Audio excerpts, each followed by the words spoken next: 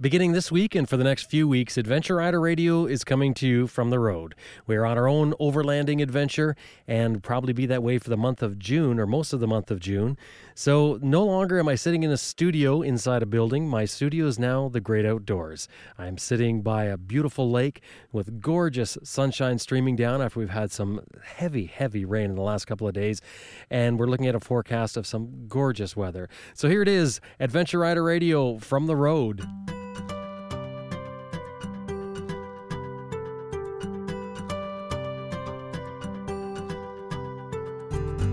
Today we're going to be talking with Melanie Copeland, who's taking her autistic daughter on a motorcycle adventure to Africa, of all places. They're going to load up a Euro motorcycle with a sidecar and head off to, well, one of the most adventurous continents that we have.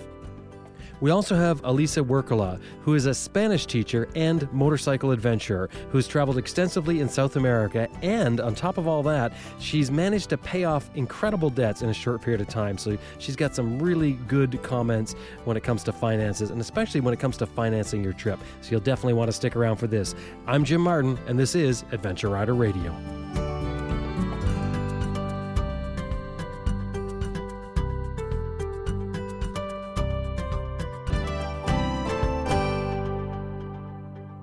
This episode of Adventure Rider Radio is brought to you in part by Max BMW Motorcycles, outfitting adventure riders since 2002. 45,000 parts and accessories online and ready to ship to your door at maxbmw.com. That's maxbmw.com. And motortour.com, the world's only independent social community for bikers. Plan routes, share travel blogs, and meet other bikers on what's been dubbed as the new Facebook for motorbike riders. It's 100% free, so join today at www.motortour.com. Motortour. Ride, share, connect. That's www.motor, M-O-T-O-R, tourer, T-O-U-R-E-R.com.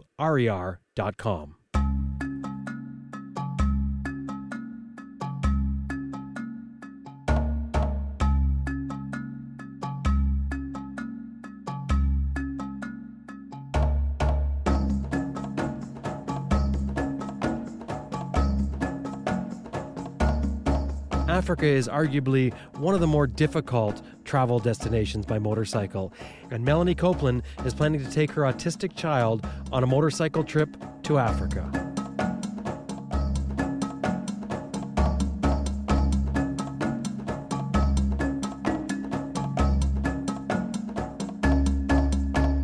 I'm speaking with Melanie Copeland from Hampshire in the UK, and Melanie has a trip planned for herself and her autistic daughter. She's taking a sidecar and going to Africa.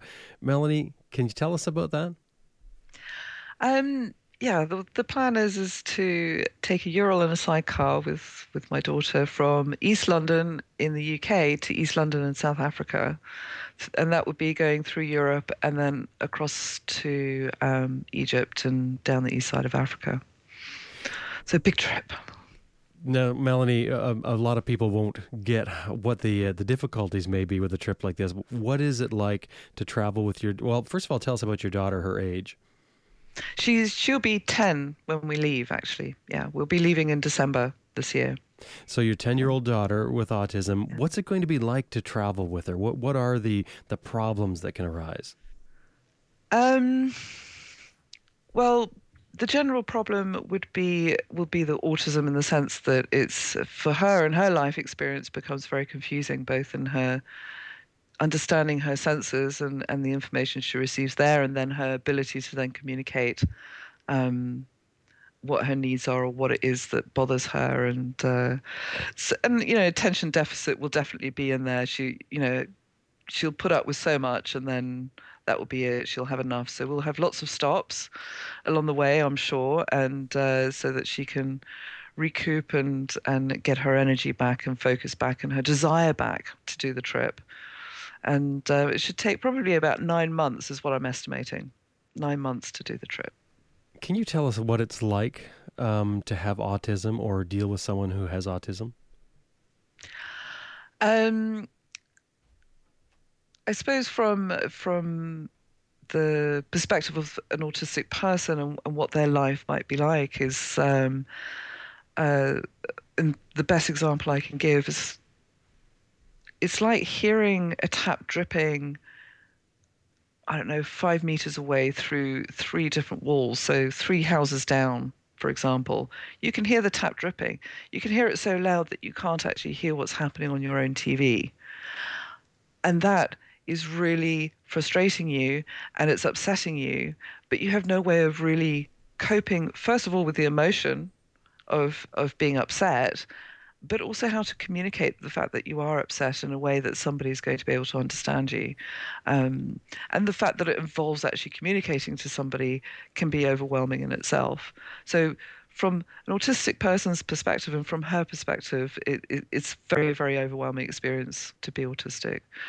I think from my perspective as a parent, and I think the best example for anybody who's a parent out there is, yeah, imagine your teenage child and then rank up that volume 100-fold, and yeah, you'll start getting the experience of what it's like to parent a child with autism.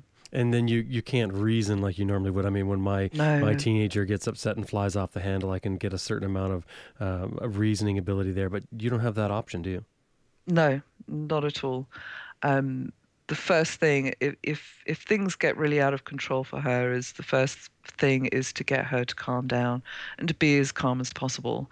And often I find that it's normally the next day is the time when she's actually approachable and I can speak to her, because to let go of that thing that has upset her is really hard. And even if she's calmed down, it's going to still be very sensitive and sore, if you know what I mean. So you really don't want to be going into that kind of conversation with her on the back of her being upset either. So yeah.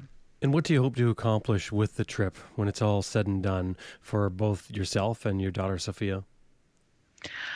Um, for Sophia, for myself, I suppose it's going to be a growing experience, and I think it's a huge achievement for me as a mother to give my daughter this type of opportunity. Even for Sophia, I see, this enormous potential in her, and a lot of that's being held back by the autism, the fear and the anxiety.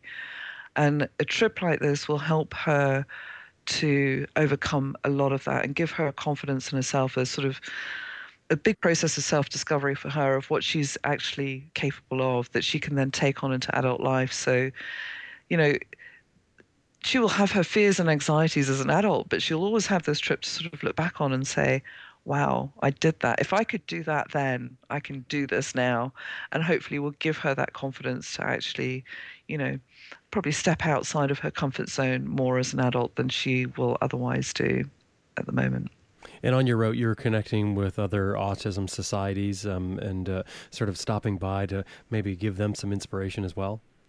Absolutely, yes, yes. Raising awareness for autism, I think, is I mean, it's a wonderful story to do just that. And so even in the UK, we're working in with the National Autistic Society. We haven't got down to particulars yet, but we're still talking about possibilities of how they can use the story. And then the same again as we go through Africa. We've already hooked up with the Egyptian Autistic Society, so we'll be meeting up with them. And basically, what we'll be doing is making ourselves available for them to use us. So it will be either, meeting other parents of children with autism, and or maybe they want to do some sort of press or media coverage because it helps with general awareness. Because Africa is it's still very superstitious in a lot of places. So things with any kind of mental disorder or illness is often considered to be some sort of black magic, and it scares people, and really to get the message out there that it's not scary, and that what, these children are just like any other child on the planet. It's just their volume is a lot higher, and you have to work a little bit harder to understand why that volume's so loud. Yeah. This is a huge trip for anybody. I think it's impressive. I would have loved it if my mom had taken me on a trip like this with a sidecar motorcycle. But Africa, why did you choose Africa? It just seems like such a massive goal. I was actually born out there. I was Yeah, I was born in Zimbabwe, Rhodesia as it was then. So I have some affinity with Africa. And uh, and for me, I know it sounds a bit, I think some people who are widely traveled as well might think I'm being completely nuts, but for me, actually, I feel safer in Africa. Um, with all its contrasts, it's, I understand it so much better and understand why it's there, and I know how to communicate there better than I would know how to communicate in South America, for example. So, and it's just, in terms of diversity of life and diversity of experience, I think, you know, one of the things for Sophia has been, is that her mind is very fixed. She's flexibility, and this is true of a lot of autistic children. Flexibility, even adults, in fact, autistic adults, and you can normally is one of the best ways to see it. Autistic adult is the inability to be flexible in the way that they think. So if one person does one way, they find it very difficult if it's different from the way that they do it or they perceive it or how it should be. So this is also a fantastic opportunity to expose her to a real broad variety, of experiences in one trip that, again, I don't expect her to understand it all and absorb it all in one go. But those memories will stay with her, and there'll be things that will help to teach her later on in life as well.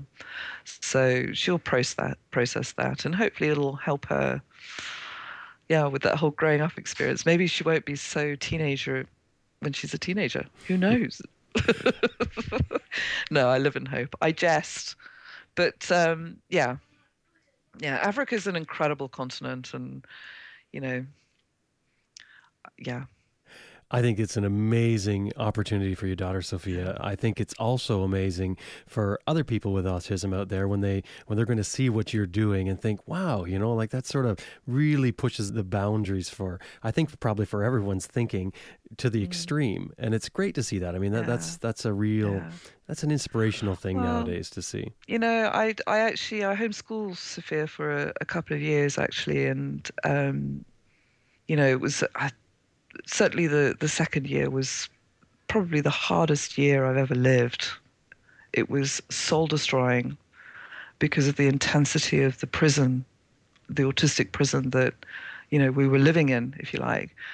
And I can really relate to a lot of parents out there who struggle with accepting their child as autistic and then dealing with it, and the constant, you feel as a parent the constant failures, the failures, and then you've got your child, screaming and yelling at you again. Oh, it can be really soul destroying. So I think there's a part of me that really wants to sort of reach out and say, there really is light at the end of the tunnel. There really is a life out there that you can live if that's what you want to do, and your child can do that. You just have to plan it differently than you would. I think people are very insensitive maybe to their kids, to normal kids, because you can literally pack them in a car and off you go. With Yeah. an autistic child, you've got to introduce them to the idea that they're going away, months in advance, and then what's going to happen. And, you have to really pre-pave a trip before you take a trip. And then when you're even taking the trip, you have to think about, yes, all the contingencies that, of all the scenarios that might upset them or what have you. So, Which is going to yeah, be a handful in Africa. yeah. But, that's one of the things that's lovely about a Ural that's, I haven't mentioned in my blog post when I talked about the, which bike is that, they're real attention grabbers. And that for me was a real plus about it, that people smiled when they see the bike. They want to talk to you and they want to know more about it. And it's a real platform for Sophia. She'll love that. She'll lap it up. She'll love to be able to tell people what's what. And I think, that's going to be a big part of it for her, and Confidence inspiring. really, yeah, yeah. Tell us about this bike and why you chose a Ural. Well, the Ural is the wonderful thing about a Ural is that, um, taking away the last few years of upgrades, it's effectively a bike that hasn't changed its build since the 1940s or 1930s, actually. So which is a huge advantage because that means it's still fixable. It's a little bit like the Skodas and the Ladas of 20 years ago. Didn't matter what happened; these things would run forever, and whatever happened, there was always a spanner that could fix it because it was they maintained that very simple design. And to me, that's really important because when you're out there in the sticks, in the middle of nowhere, and I have no mechanical experience, and obviously I plan to improve that over this planning time that we have. But I can't possibly learn everything about an engine. I need to have an engine that I can roll into the next town and hand over a spanner, and someone's going to know something about it. And they do. There's always somebody who does, particularly in Africa, because they have to recycle everything. So Ural's great for that. It's also it's built for that type of environment as well, for the rough roads. It's a good, hardy, sturdy little bike. It has reverse gear. Now that's something that's really kind of handy with the sidecar. Mm-hmm. Um, And it's two-wheel drive? it's two-wheel drive, so you get that extra benefit, that extra safety net. I mean, one of the first things as I was first starting to plan the trip was, what happens if we get stuck in sand and there's a hungry pack of lions like a few yards away? What do we do? Because you can't outrun them. But Hang on, whose the scenario was this? Was this yours that you came up with, or is this Sophia? Yeah. No, this is mine actually. Shh, don't tell her. So when I heard about this two-wheel drive bike, I had no idea it existed. But when I heard it, I was like, wow, that's amazing, because you always know that if you're stuck in sand, you'll be able to get out. Even if it is, with a rope and all the rest of it. The point is that two-wheel drive just makes that difference between being stuck for 2 days and stuck for a couple of hours. Yeah, and of course that's why they made them up like this for the military. They're just a very versatile vehicle. Well, the neat thing is people who are interested in this can not only follow along to see what's going on, but they can also contribute, because I see you've got a GoFundMe going, which is doing very well. Tell us about that. So at the moment, we are fundraising for the trip itself, and but ultimately, what our goal is that we actually raise enough funds to be able to give out grants to help other children or adults either get special skills that are related to their particular interest, because that's actually their particular interest is often where their talent is, and is very rarely explored to the extent that they need it to be explored for a job. So it would be nice to have a grant that allows them to get that extra training to explore those interests, or to go on, if there's an autistic child or a very brave parent who wants to take their child somewhere, and it's it looks like a good plan, then I think they should be given the opportunity to do it, because I think too often we look at the cage and we don't look at the opportunities, and it would be nice, and that's no fault of anybody. Finances are tight, particularly these days, and it would be really nice to sort of be able to give that opportunity in the same way Sophia is receiving it. So that's the plan. So we've set up the charity. Well, we're in the process of setting up the charity, and that should be completed actually in the next week. And yes, so all funds for the project will go into the charity, and then that's all managed by other people. I've nothing to do with it really, except to make sure that the money's raised and to far exceed our goals, and be able to have this ongoing grant system, which we will hopefully be working through schools and the National Autistic Society. And then the big plan is to go international in 10 years' time and take over the world. Sorry.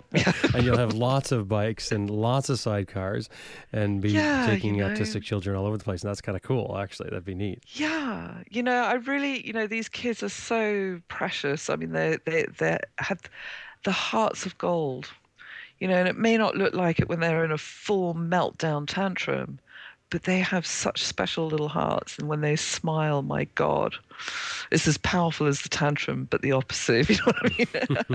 So they're just amazing, amazing kids. And they actually have so much life and hope in them that it's, to give these types of opportunities where they can really tap into that and experience that for themselves it would just be amazing, really. So please, everybody, help us create this better world for autism.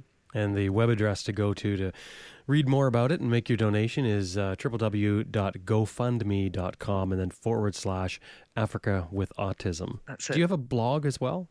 Yes, you do. I know you Yep. do. We have a blog. It's at www.toafricawithautism.com. And if you want to catch up on articles about the trip and the lead up to the trip at the moment, there's a tag there, and underneath that is actually the route. So you can actually see the route we're going to take down through Africa. And other bits and bobs, shopping. Of course, we're selling T-shirts. We have our own logo. So please, by all means, buy yourself a T-shirt, tote bag, and a mug for yourself and your friends and all your family. Christmas, That's Thanksgiving, holidays. Any reason you can think of, buy one. Well, I mean, that's great because they get something for it, right? And then they're helping the cause as well. This is fantastic. I mean, I'm looking forward to following you on this. Hopefully, we're going to get some sort of road report from you while you're on the trip, and certainly when you get into Africa. And our listeners will be able to catch up on you and find out more about that. Yeah, and we will have we do have a YouTube channel set up. There's not a huge amount on there at the moment. You can see everything on the website at the moment, but we will be putting regular updates on there, and during the trip of where we've been and what we've been doing, and also Venture Bike TV will also be showing some films of us as well. So lots is going to be happening, and obviously the radio, we're going to be here and giving some updates. So it will be wonderful, and I hope as lots and lots of people are going to follow us and enjoy the story. More to the point. Melanie, we wish you the best of luck, and we look forward to getting some updates from you on the road in Africa. Okay, thank you very much. I've been speaking with Melanie Copeland from the UK, and you can find out more about this incredible trip by going to her website, toafricawithautism.com, and that link will also be in our show notes.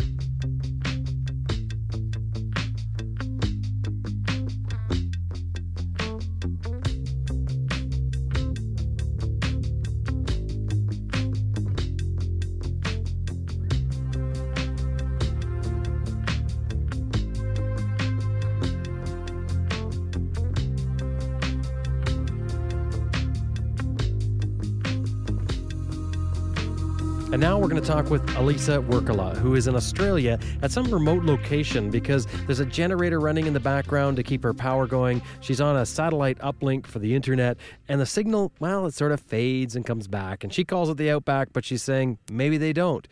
Well, you listen and be the judge. It's a good story, so it's worthwhile hearing. I'm Elisa Wirkala. I'm from Seattle, Washington, and I'm currently fun-employed. Fun-employed. That's good. So describe what fun-employed means. Fun-employed? Well, I'm technically unemployed, but having a great time and really enjoying it, living the life, not having to work full-time. Well, from what I've read about you, you've not only done some great motorcycle trips here that we're going to talk about today, but you've also done one of those rare things that I think very few people on the planet have been able to do in their lifetime, and that's manage your finances. Yeah. So I have worked really hard the last few years to just manage things so that I'm not, having to work full time and having to stay in one place. So I've been really lucky that I've been able to do that. Let's start off with you giving us an overview of your motorcycle adventures. I started motorcycling just maybe 3.5 years ago. First bought my Honda Shadow 750 to cruise up to Canada to visit my partner Tom. And so put about 6,000 miles on that bike the first year I had it, riding around BC and Washington State. And then I flew to Europe and bought a KLE 500. Austin Vince helped me arrange that, and his wife Lois were really good about just helping me get the motorcycle, the paperwork, stuff like that. So I got it in London and rode south through Europe through 8 countries in about 2 months. That was my first big motorcycle trip. And then to Australia, where I bought the Super Sherpa 250 and rode 5,000 kilometers. And then South America with the CGL 125, and that bike now has 35,000 kilometers on it. And in between, I owned another bike, a KLR 650 in Seattle. You've been sort of bouncing around all over the place. And like I said, reading your blog, it was interesting to see that you had bought a house and you managed to really get a hold of your finances and pay off your student loan and everything. But right now, as we speak, you're in Australia, somewhere in the outback. That's right. Yeah. I don't know if they would consider it the outback, but I think I do. I think about 5 hours from Sydney, south of Sydney, in the Dua River Valley, which is also a national park. And my partner's family owns 35 acres here of bushland. They call it a bush property, right on the Dua River. So it's really beautiful, very peaceful, lots of animals around, and not much to worry about. You're working on a book, and what is that book about? The book is about the motorcycle trip through Latin America. My journey. It's more of a travelogue than a memoir, though, and it talks about the trip itself, the travelogue perspective, but also how people are able to afford this kind of adventure. You know, a lot of times we hear about these great adventures that people are able to do, and we think, wow, I really want to do that, but they don't necessarily always talk about how they're able to. I mean, how do people finance these trips around the world if you're not wealthy or have an awesome job? Then how do you do it? So I think that I have a lot of information to share, being just a Spanish teacher, not making a lot of money, but really knowing how to save and how to put the money to use. You know, for me, and I'm a total novice finance enthusiast, but I'm learning as I go. Maybe you can tell us a little bit about your whole start with doing your finances in such a way that you're going to be financially independent slightly. But you bought a house, you had a student loan, and you managed to figure out a way to get out there and do a great motorcycle trip, and several of them. Can you tell us how you pulled it off? Yeah, how I pulled it off, it was challenging at first. I had $30,000 in student loans from my master's in education. And I was at a job that I just really wasn't satisfied with at the time, although I loved teaching. So when the housing bubble crashed, it hit Seattle in like 2011 or so, and the houses were finally cheap enough that I was able to afford them, because otherwise it's just way too expensive there for me, for a teacher to buy something in the city. So I purchased a house that was a little bit, significantly larger than I had been and originally wanting to get. But I knew that it was so easy to rent rooms in your house that I would always be able to pay my mortgage. Either way, I would be able to pay my mortgage just with my own salary, because I know how to be frugal and not spend all my money on other things.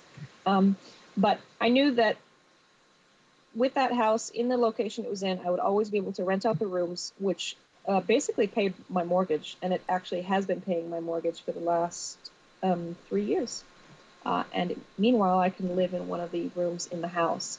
So that was the biggest thing for me, was purchasing the house the location it's in, and being able to rent it out. But the other thing is just learning to not spend so much money. You know, people are used to spending practically everything they have. We have no savings in at least in the United States, very little savings. And just learning how to be just as happy, but with less stuff, with less gadgets for the motorcycle. I learned how to be just as happy with a cheaper bike. For example, the CGL 125 in South America, I wouldn't have, if I had lots of money, I certainly would have bought a bigger bike, but that's what I could afford, and it didn't detract from the trip at all, being on such a tiny little thing. So my biggest change was starting to read Mr. Money Mustache, who is Canadian, but living in Colorado. Have you heard of him? No, I haven't. Yeah, Mr. Money Mustache. He's got his own website. He is extremely popular, and he just offers some really amazing, not just financial advice, but just advice on just living differently, living a frugal lifestyle. And a lot of people hear this and say, well, I don't want to live a frugal lifestyle because that's not going to make me as happy. But the whole point is just to find things that do really make you a happier person. And that does not mean big house, shopping sprees, lattes every single day, fancy cars, that kind of stuff. It's just about living I would even say more just a simpler life. So for me, that was the biggest change. I went from spending practically everything that I made. I was always good about saving money for travel, so I always had enough to travel during my 2-month holiday during the summer, But never anything beyond that. So reading Mr. Money Mustache, I was finally able to start paying off my student loans. So I actually gave myself 1 year to pay off my student loans. I converted the garage in my house to a bedroom, and was able to move there. And then that way, the 2 rooms that I had remaining paid off more than just my mortgage. It paid off my utilities as well. So I was living completely free myself. And then everything I made above that went towards my very, very basic needs and towards my student loans. So in 1 year, I was able to pay off my whole $30,000 in student debt, which is a lot for a teacher when I wasn't actually making much more than that. Yeah, that's massive. I mean, almost anyone would tell you that they couldn't pay off $30,000 of anything in a single year unless you're making some really big money. And that's the thing with adventure travel. I mean, it's sort of a common theme with people who go out and do it a lot. A lot of them, I mean, I can think of Graham Field, who's very quick to say, I drive a piece of junk, I don't have a TV, and I don't have a lot of fancy things. It's sort of what you focus on, isn't it? Because we can focus on the fact that we'd like to have a fancy car, we want a fancy home, or we want the latest, greatest of everything, which is the way most people are living right now. Or I think, and I'm just sort of guessing from what I hear from you right now, is that what you did is you created pleasure in paying off the loan. Like you actually got pleasure from that. Is that a fair thing to say? Yeah, I got tremendous pleasure from paying off the loans, and also just seeing my personal savings grow as well after that. That gave me so much relief and so much pleasure, just knowing that I wasn't just buying stuff, I was buying my freedom. Yeah, almost a focus shift rather than a fact of, because most people think of saving as painful. And I think that's probably the reason most of us find it very difficult, because it hurts. You've got to do without. But instead, you focus on the things, like you said, the things to enjoy in life that may not cost you money, or maybe the things you already have, and leave them the way they are instead of looking at all the latest Farkles you can get for your bike. Enjoy the bike, love the bike the way it is, ride it the way it is, instead of looking for more ways to spend your money, because it's never a problem spending your money.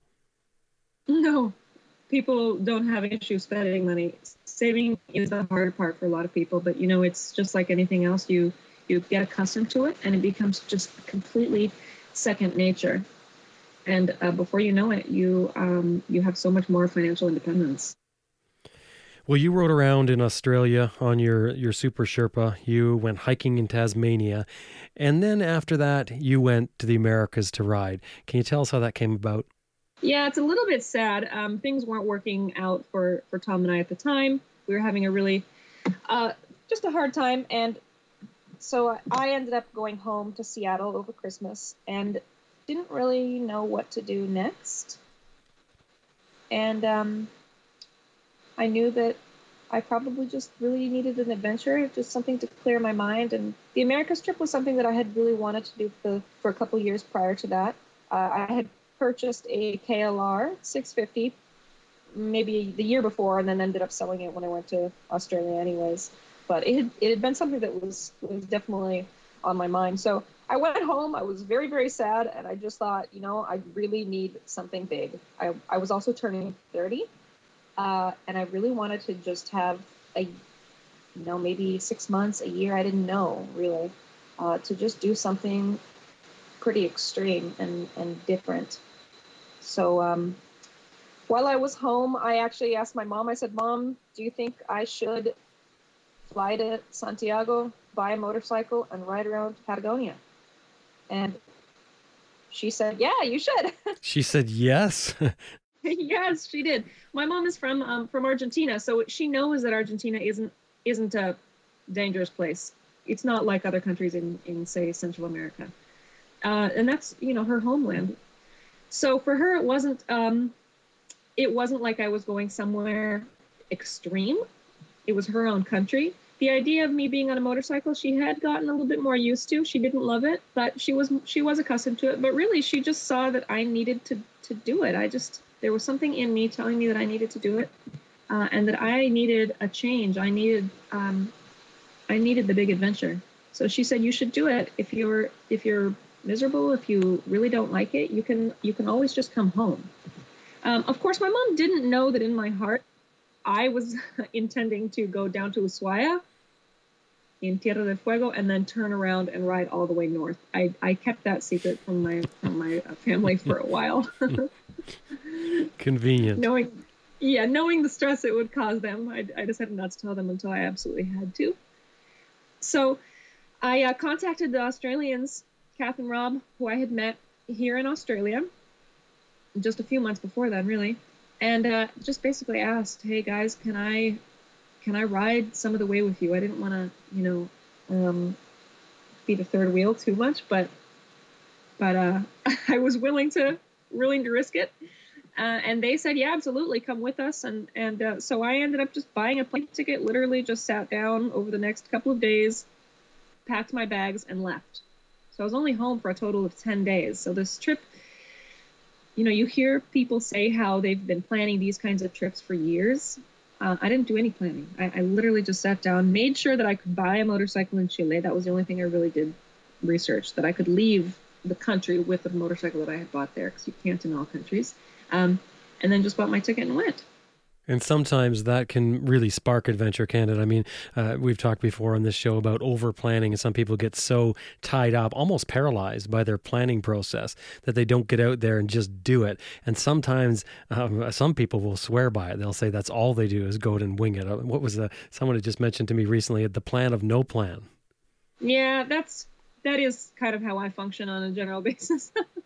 At least when it comes to adventuring, I really like to just put myself in a new place and just see how I handle it, see how things go. And so far that's worked out really, really, really well.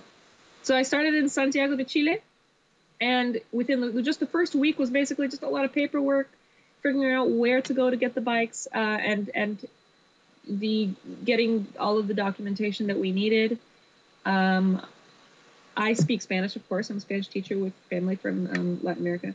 So that made things much, much easier for us. So we bought our CGLs at a Honda shop in Santiago for $1,100, about maybe $1,250 with the paperwork and things like that. And then we just hit the road and headed south, kind of paralleling the Pan American, but generally trying to avoid it as much as we could. I'm kind of amazed that people take trips down the Pan American, because so much of it's just so terrible. So we did a lot of dirt riding. We got down to Patagonia and rode the Carretera Austral, which is that dirt section through Chilean Patagonia. It's, I think, 1,200 kilometers long, if I remember correctly, although we didn't do the whole thing because you can't cross back into Argentina at the very, very bottom. So then we crisscrossed the Andes quite a few times and ended down in Punta Arenas in Chile together. And that's where I said goodbye to the Australians. They were going to take a boat back up to Puerto Montt from the bottom, so that they didn't have to rewrite all of that Patagonia section. And that's where I purchased the second motorcycle, a Storm 125. So not many people go on a motorcycle trip and ride two bikes. Why on earth would you purchase another motorcycle when you still have one that's perfectly good? Yeah, it doesn't seem like the frugal option, does it, to have two motorbikes? But I knew it was the only way that a lot of my friends were going to be able to do it. So most people can't take a couple of weeks off from work just to meet their friend last minute in Latin America. And even if they can, they're not going to be able to arrange the purchase of a motorcycle either. So for me, it was just really worth it to go out, buy it. A second bike, cheap, still cheap. It was $1,700 with all of the paperwork. A little bit more expensive than my CGL. And that way, I knew that I would just be able to sell it to a traveler up north and recoup at least half of the money that I put into it, and give my friends a really awesome opportunity to come ride Latin America, and also have the pleasure of, having them with me and having the company. I was being in the very bottom of South America and looking at the map all the way home to Seattle and thinking you're going to ride that whole thing is pretty daunting. Yeah. So for me, just knowing that some friends were going to meet me along the way was a huge help. It was a huge support for me at the time. So Tom and I had worked things out, and he ended up coming to meet me in Punta Arenas, and he had not ridden a motorcycle in, I don't know, almost 10 years, I think. Didn't really want to ride Latin America, but did want to see me. So he came down and rode some of the worst sections of the whole trip with me through through Argentina, through the east, which is the Ruta 3, Route 3, which is just this awful, boring stretch of landscape, just infinitely long and very dull. So he was very great to come and do that with me. And he actually rode with me all the way to Lima, to Peru. We rode through the mountains to Huaraz. The town is called Huaraz, in the Cordillera Blanca. And then we left the bikes there, took buses to Lima, and picked up one of my best girlfriends, who rode with me for the next 1,000 kilometers or so.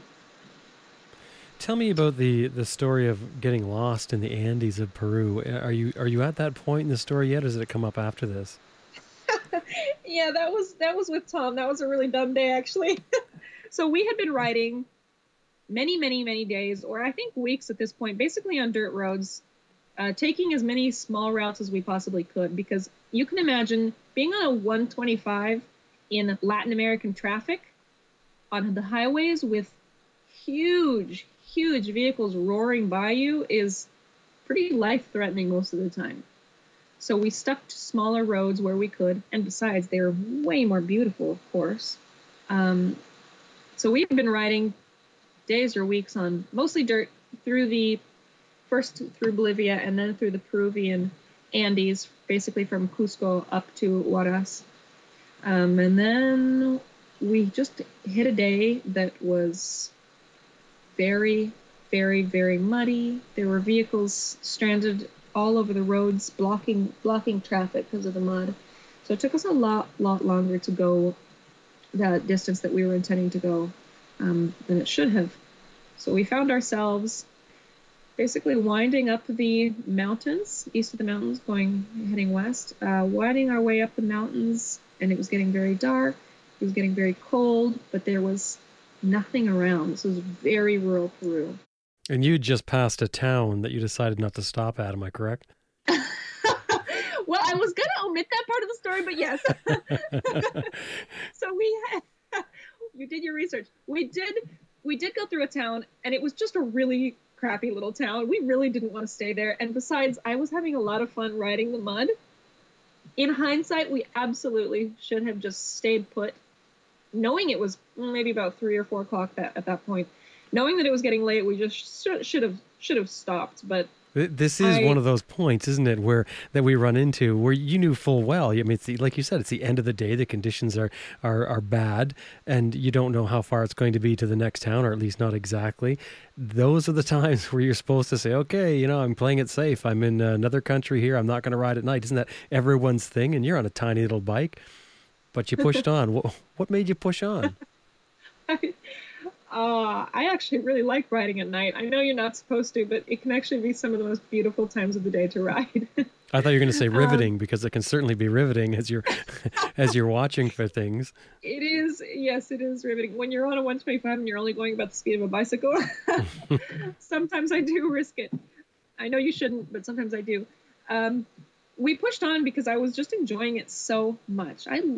There were times of being on the bike, such a teeny one, is just absolutely exhausting. It's so draining. but there was just something about it that I loved, and I was so hooked on it. And being on the bike all day and pushing through all of that hard stuff really was exhilarating to me. And the next section was going to be quite beautiful as well. So we pushed on, knowing that it was going to get dark, knowing that there was another town not too far away. However, we got a little bit lost in the mountains, and we ended up on a dirt road heading to some insanely high peaks. The peaks around there are, I think, about 20,000 feet. We were maybe at about 14,000 feet at this point. I'm curious, though, just how you get a little bit lost. Is that like being a little bit pregnant? I'm not quite sure how that works. I always thought that lost was lost, but you're saying a little bit lost. It was only a little bit lost. Now you have to remember that we didn't have a GPS. We didn't really have even very good maps. We did have a couple maps. I don't actually think we even had a map for Peru. So my general mode of travel, and actually I did this for most of Latin America, was just to look at my phone in the morning if I had Wi-Fi, which of course I often didn't.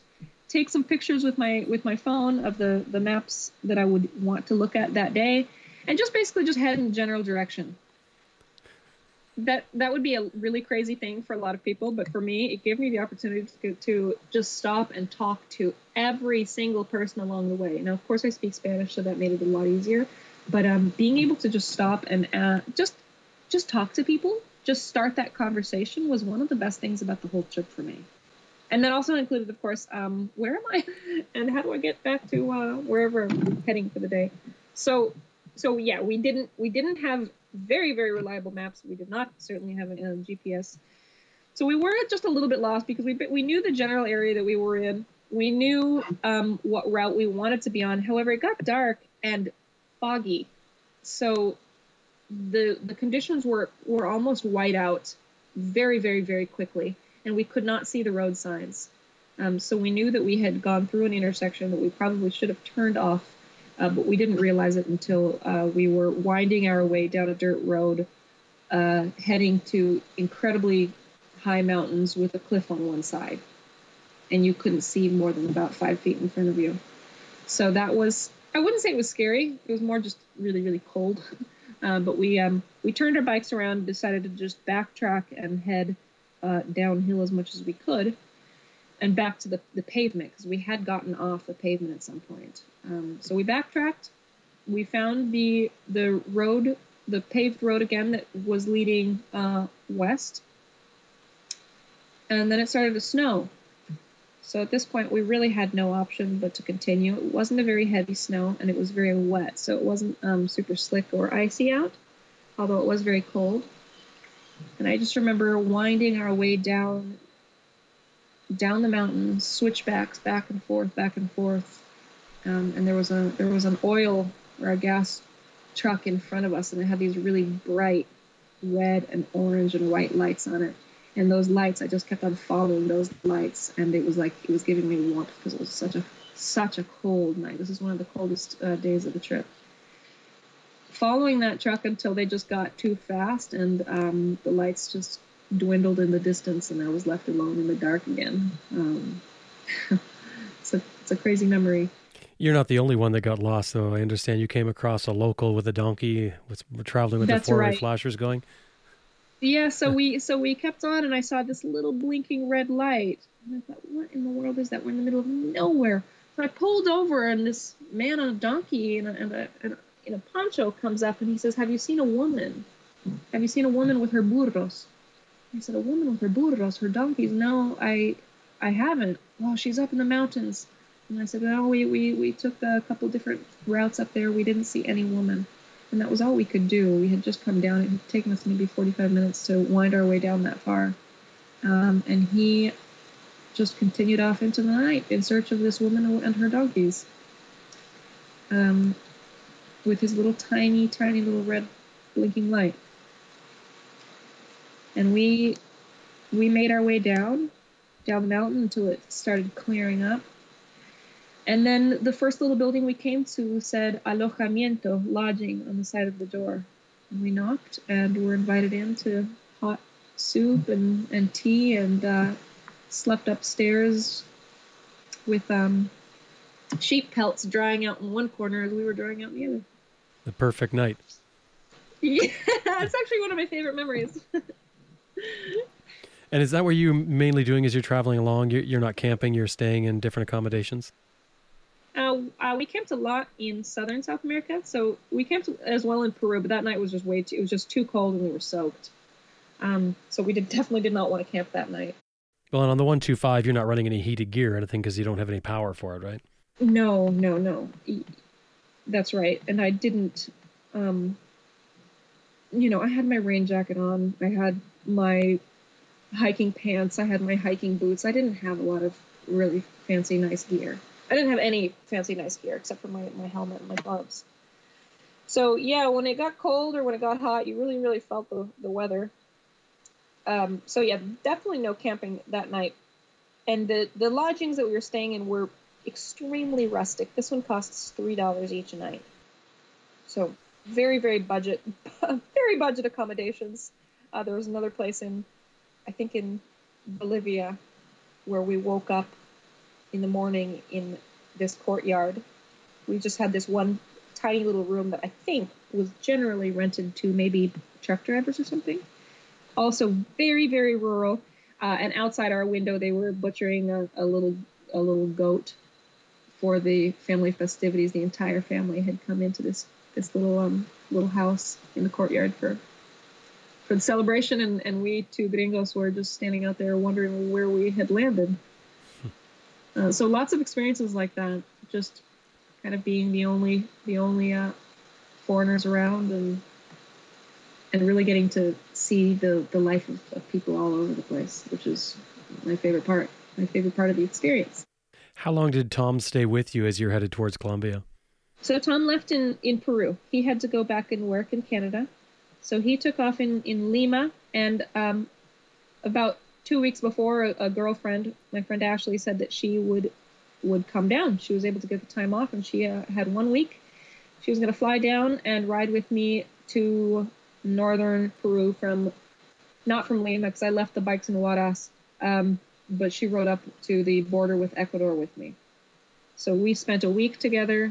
We actually didn't ride as much as we were going to because my bike broke down, and we had to get it onto a bus instead and take it to the nearest town to get fixed up. It was the only time my bike ever broke down on me, besides flat tires. But we ended up having a great time anyways. And her second day with me, she rode about 300 kilometers of dirt roads through the Andes, which was a pretty big day for somebody who had never ridden on dirt before, and she did fabulously. Had a wonderful time. And then she left me in northern Peru, and my friend Justin came and met me for another week, and we rode very, very, very hard through the Andes and into kind of towards the Amazon basin side of Ecuador. Some of the best riding of the whole trip, most beautiful riding. And he rode with me 1,000 to Quito, where he took off, and my friend Adam, Ashley's now husband, met up and rode with me to Colombia. Wow, that's a great group of friends you have to come and tag team with you along your adventure. Yeah, it was amazing, and they communicated amongst themselves so that I didn't have to worry about it too much while I was on, in the middle of the Andes in Peru. And they just arranged it so that I never had to wait more than a day for the next person to show up. So I was with them for 3 weeks, and that meant that I was accompanied all across South America. And once in Colombia, I wasn't going to ship the second bike to Panama. That would just be way too expensive to ship both bikes. So I actually sold it to an American guy who was heading south, and continued on through Central America alone. So now you've hit the most dangerous area to go through, and you're by yourself. Well, what's going through your head at that point? At that point, I was actually really ready to be by myself. I loved having my friends with me, but I also really wanted the experience of riding through these countries alone, by myself, and being able to navigate, just do my own thing for a while, and not have to be too worried about other people. You can guess that I was very, very concerned for the safety of my friends, especially in Peru, because the driving is so, so extreme there. So that was actually quite stressful at times, just making sure that they were safe and basically having my fingers crossed that they would be, and having to stop a lot and just remind them to, constantly use your horn when going around the corners in Peru, or else you will just get wiped out with drivers driving on the wrong side of the road around the mountain bends. So I was ready to be by myself and not have to worry about other people's safety.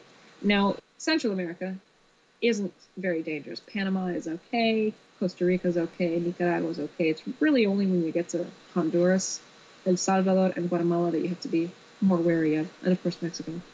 But I had already traveled through a lot of Guatemala and Mexico quite a few times as a late teen and in my early 20s. So it was landscape that I was fairly familiar with, and frankly, I wasn't that concerned. I was much more careful with the routes that I was taking, but I never felt afraid. Just cautious. For example, I got in touch with ADV riders in Mexico on Facebook and in Guatemala as well, and I just basically asked, hey, what are the safest routes? What route should I be taking, a solo female traveling through your country? And they unanimously agreed on a very specific route that I should take through Mexico, which was, I suppose, not the most dangerous country, but you certainly hear about it the most in the media. So I did meet up with other travelers, and I even bought a second helmet because I ended up having various passengers with me on my little tiny 125 in different countries. So I had a Belgian girl with me for a day riding through some of very rural Guatemala, and other travelers that were getting from point A to point B. And I made friends along the way where none of them were on motorcycles, but they would say, hey, we're going to go to this town, and I would ride out and meet them there and hang out for a couple of days and then continue on my way. So what really helped me was always knowing that I had friends around. Even though I was by myself, I was constantly meeting people, constantly making friends, and just the feeling of knowing other people in the country, even if they're not physically with you, is very, very reassuring. I was going to ask you about that because I saw that you'd wrote that, I think, on your blog. And I thought it was a really good point that you made, because you'd made this point there, and you said that it was really good to even take people's card, and they say, call me when you get to a certain point, which you did. And I think you said at one point there was one breakdown where you had a problem and they were there in 20 minutes. It really is important. And not only is it important to make the connection with people for your own safety, but that really, and you said this earlier, that really makes the trip, doesn't it? That's your time to integrate with the local culture. Oh, that's absolutely right. Yeah. I'm the kind of person who, especially if I'm by myself, I stop and talk to people all the time. And people would offer me their card and say, listen, if you have any trouble at all, just give me a call. I'll come and help you out. And I really did use somebody's card. That's right. My bike wouldn't start. I called somebody, and within 20 minutes they were there to help me with it. And that's a huge, huge relief. Yeah, it is a huge relief. Of course, there are other times where really you are in the middle of nowhere and there is nobody around who you know, and those times were maybe the most dangerous times for me as a female on a tiny bike. Couldn't exactly outrun people on the 125. Sure. So those are the times where I just tried to dress really discreetly, actually more like a boy. I had baggy jeans on, my Kevlar jeans, boots. Had a black bandana around my neck that the police gave me in Colombia after they almost impounded my bikes, and instead we went out and had beers that night. I had my hair tucked up, sunglasses on. If you just glanced at me, you wouldn't be able to see that I was a girl. You certainly could if you stared, but it was those times where I would stop in little tiendas or gas stations that had women and children around them, especially in northeastern Guatemala, which is considered a zona roja, a red zone. It's supposed to be more dangerous. I'm not sure why. Drug trafficking, I assume. And I had gone through there to get to Palenque. And I was very, very cautious very careful to not draw a lot of attention to myself. So if I needed to stop for gas or for food, I would do a drive-by. I would look for women and children, and I would stop in those places, and I would chat with the local women for an hour and ask them about their area, if it was safe, what they thought about me being there by myself, if they thought that I should take a different route or just anything like that. Just get their advice, and not even just really for the sake of getting their advice, but just for the sake of making those contacts. What did they think of you being by yourself? Most of the time, well, it really depends on the country. So it can be it's just very cultural how people react. In some countries, they just thought it was the craziest thing they'd ever seen. A young woman by herself on a motorcycle from the United States, what is she doing? And I actually got to the point where I stopped telling people where I had come from, because a lot of people didn't believe me that I had come from Chile. I can imagine. Yeah, so I would just say that I came from the last big town, which would be maybe 3 hours away, and they thought that was outrageous that I had come all the way from Guatemala City to where they were. If they had any idea of how far you had actually went. Yeah, so I always get a real kick out of that. So yeah, like in Central America, a lot of people did think it was quite outrageous, but other times women would say, you're okay here. You'll just be careful. Don't ride after 5 p.m. or sometimes 4 p.m. There was only one time in Honduras where some women just looked at each other. When I said, is it safe for me to be here? They looked at each other and they said, well, más o menos, kind of, which means no, this is not a safe country. That sends chills down your spine.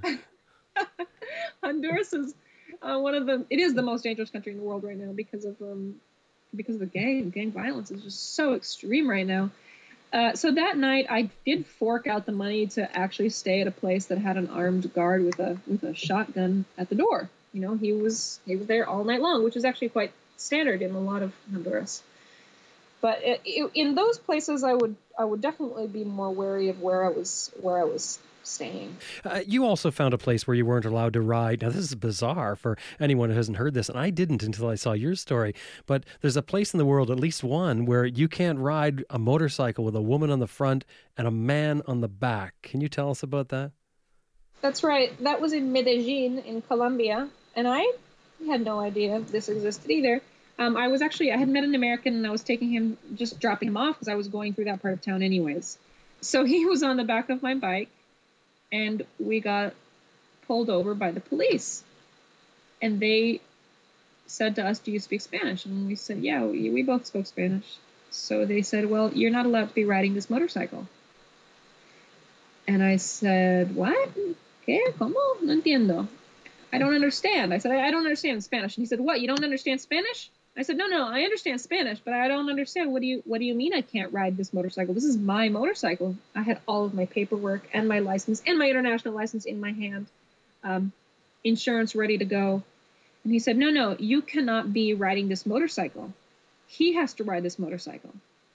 And I said, what are you talking about? This is my motorcycle. Anyways, we argued for a solid 10 minutes about why I couldn't be the one to ride. And in the end, he finally just explained that historically, men were the shooters. So Medellin used to be an extremely dangerous city. Colombia in general got quite cleaned up in I think around 2004. But before then it was, the drug capital, and Medellin was a huge hotspot for that. So supposedly men would sit on the back and they were the shooters. And maybe it was a man driving, or maybe it was a woman actually driving the motorcycle. But either way, they made this law that said that a man can never sit on the back of a motorcycle. If there's a man on the motorcycle, he has to be the one to drive. So I turned to the cop and I said, okay, well, I started getting off my bike and I said, well, he can drive and I'll sit in the back, but he doesn't have his license and he doesn't know how to ride a motorcycle. And the cop just said, fine. Okay, well, just go. Just don't do it again. You wore them down at that point. I mean, that's like one of those laws you hear of where you're not allowed to carry ice cream in your back pocket on the weekend or something like that. It's one of those bizarre things were made for a specific purpose, but may have outlived its useful purpose at that point. Yeah, it was probably very important at some point 10 years ago, but maybe not so much these days. It was a good story, though. You made it back to Washington, and then now you find yourself back in Australia. Are there plans for another trip? Oh, there are always plans for another trip. I really want to do an around the world trip. So I have been slowly ticking it off. This was an idea that started a long time ago. When I was actually pre-motorcycle days, I hiked across Spain and then again across France, which was about 1,000 miles. It took 2 months. And I wanted to continue working my way east, all the way through Western Europe and then across more of Europe. And eventually I got into motorcycle riding and realized I could do a lot more than that. So I did the 8 countries around Europe, and then some of Australia, and then now most of the Americas, and next would be Asia. Well, we're certainly going to have to pay attention for when your book comes out, because I think a lot of listeners will be interested in your theories or your ideas on finances and how to travel and save your money for just doing that. So as soon as it comes out, you're going to have to let us know. I will. I certainly will. Elisa, thanks very much for coming on Adventure Rider Radio and sharing your story. Thank you so much, Jim. I've been speaking with Elisa Wirkala, and you can find out more about Elisa and her travels by going to her website, travelbugblues.com. How cool is that? That's a neat website, travelbugblues.com. And of course, that link will be in our show notes.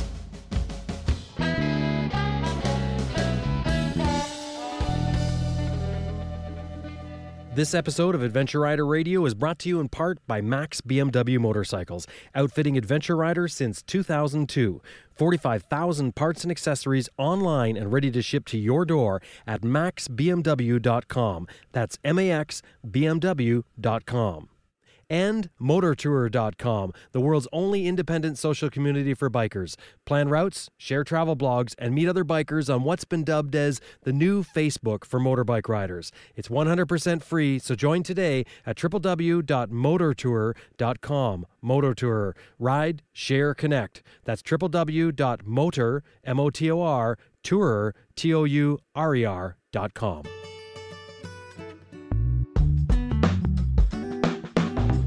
And that about wraps up another episode of Adventure Rider Radio, and this one in particular done completely on an overland adventure of our own. So in the fresh air, in the sunshine, in the wilderness. Don't forget to drop by our website, www.adventureriderradio.com. Send us a comment, follow us on Twitter and Facebook. And personally, I will love it if you go by the website and click on the donate button to help keep the wheels turning here at Adventure Rider Radio. I'm Jim Martin. This is Adventure Rider Radio. Now it's time to get out there and ride your bike. Ride safe.